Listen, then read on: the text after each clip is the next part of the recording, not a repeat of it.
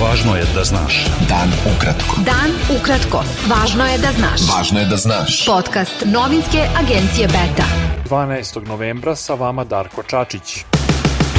Vladajuća Srpska napredna stranka održala je predizborni miting u Smederevu, na kojem joj je podršku ponovo izrazio predsjednik Srbije Aleksandar Vučić, čije ime nosi njena izborna lista. Vučić je rekao da neće ostati predsjednik Republike ako većinu na decembarskim parlamentarnim izborima osvoji neka druga stranka. Slobodan Prvanović, član nadzornog odbora za izbornu kampanju koji je formiran odlukom Skupštine Srbije, zatražio je od tog tela da reaguje na, kako je naveo, neprihvatljivu funkcionersku kampanju Vučića pred izbore 17. decembra.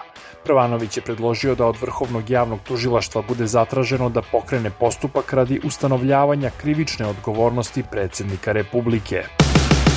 Predstavnici izborne liste Srbija protiv nasilja predali su Gradskoj izbornoj komisiji izbornu listu za beogradske izbore i potpise podrške građana. Kandidat te liste za gradonačelnika Vladimir Obradović rekao je da je promena počela i da je pred građanima poslednji trenutak da se Beograd vrati u normalan život.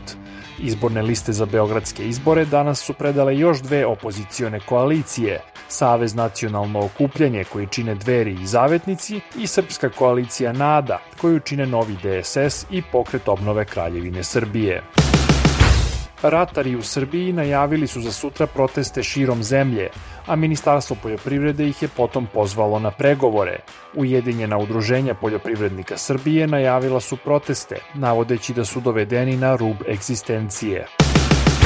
Hrvatska policija je privela više osoba koje bi mogle biti povezane sa napadom na delegaciju košarkaškog kluba Crvena zvezda i novinare u Zadru, uoči utakmice dva kluba u ABA ligi. Zadarska policija je saopštila da su se incidenti dogodili juče u širem centru grada i da su napadnuti zadobili lakše telesne povrede.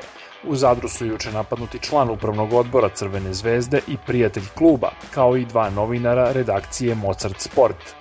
ABA liga i Zadar su osudili napade i naveli da se bore protiv svakog oblika diskriminacije. Beta. Dan ukratko. Budi u toku. Predstavnici vladajućih stranaka Republike Srpske u Parlamentarnoj skupštini Bosne i Hercegovine poslali su pismo Američkom kongresu u kojem su naveli da je Bosna i Hercegovina utočište radikalnih islamista i da nacionalističke politike najvećih bošnjačkih stranaka potvrđuju nameru da u zemlji vladaju bez Srba i Hrvata. Skupovi podrške Palestincima u pojasu Gaze održani su danas u Podgorici i Sarajevu. Na skupu u Podgorici okupljeni su pozvali vladu Crne Gore da osudi izraelske ratne zločine nad civilima u Palestini, da prekine vojnu saradnju sa Izraelom i da bojkotuje proizvode iz te zemlje. Sa skupa u Sarajevu je pozvano na prekid izraelskog napada na Gazu. Izraelski borbeni avioni su danas bombardovali glavni grad Gaze, a kopnene snage su se borile sa ekstremistima Hamasa kraj najveće bolnice na toj palestinskoj teritoriji, gde su hiljade zaposlenih pacijenata i raseljenih bez struje i sa sve manje hrane i lekova. U graničnom pojasu Izraela i Libana ima čarki i nekoliko civila je ranjeno u Izraelu protivtenkovskom raketom.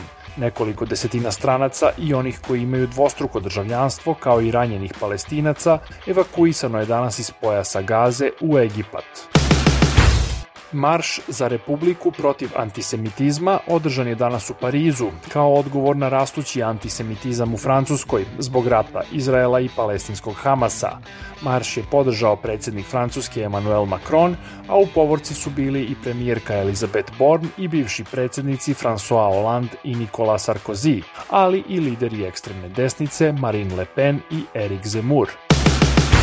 Italijanski teniser Jannik Sinner pobedio je Grka Stefanosa Tsitsipasa 2-0 u setovima na početku takmičenja u zelenoj grupi na završnom ATP turniru u Torinu. U drugom meču zelene grupe večeras igraju srpski teniser Novak Đoković i Danac Holger Rune. Bilo je to sve za danas. Sa vama je bio Darko Čačić. Do slušanja. Pratite nas na portalu beta.rs I društvenim mrežama. Važno je da znaš. Dan ukratko. Podcast novinske agencije Beta.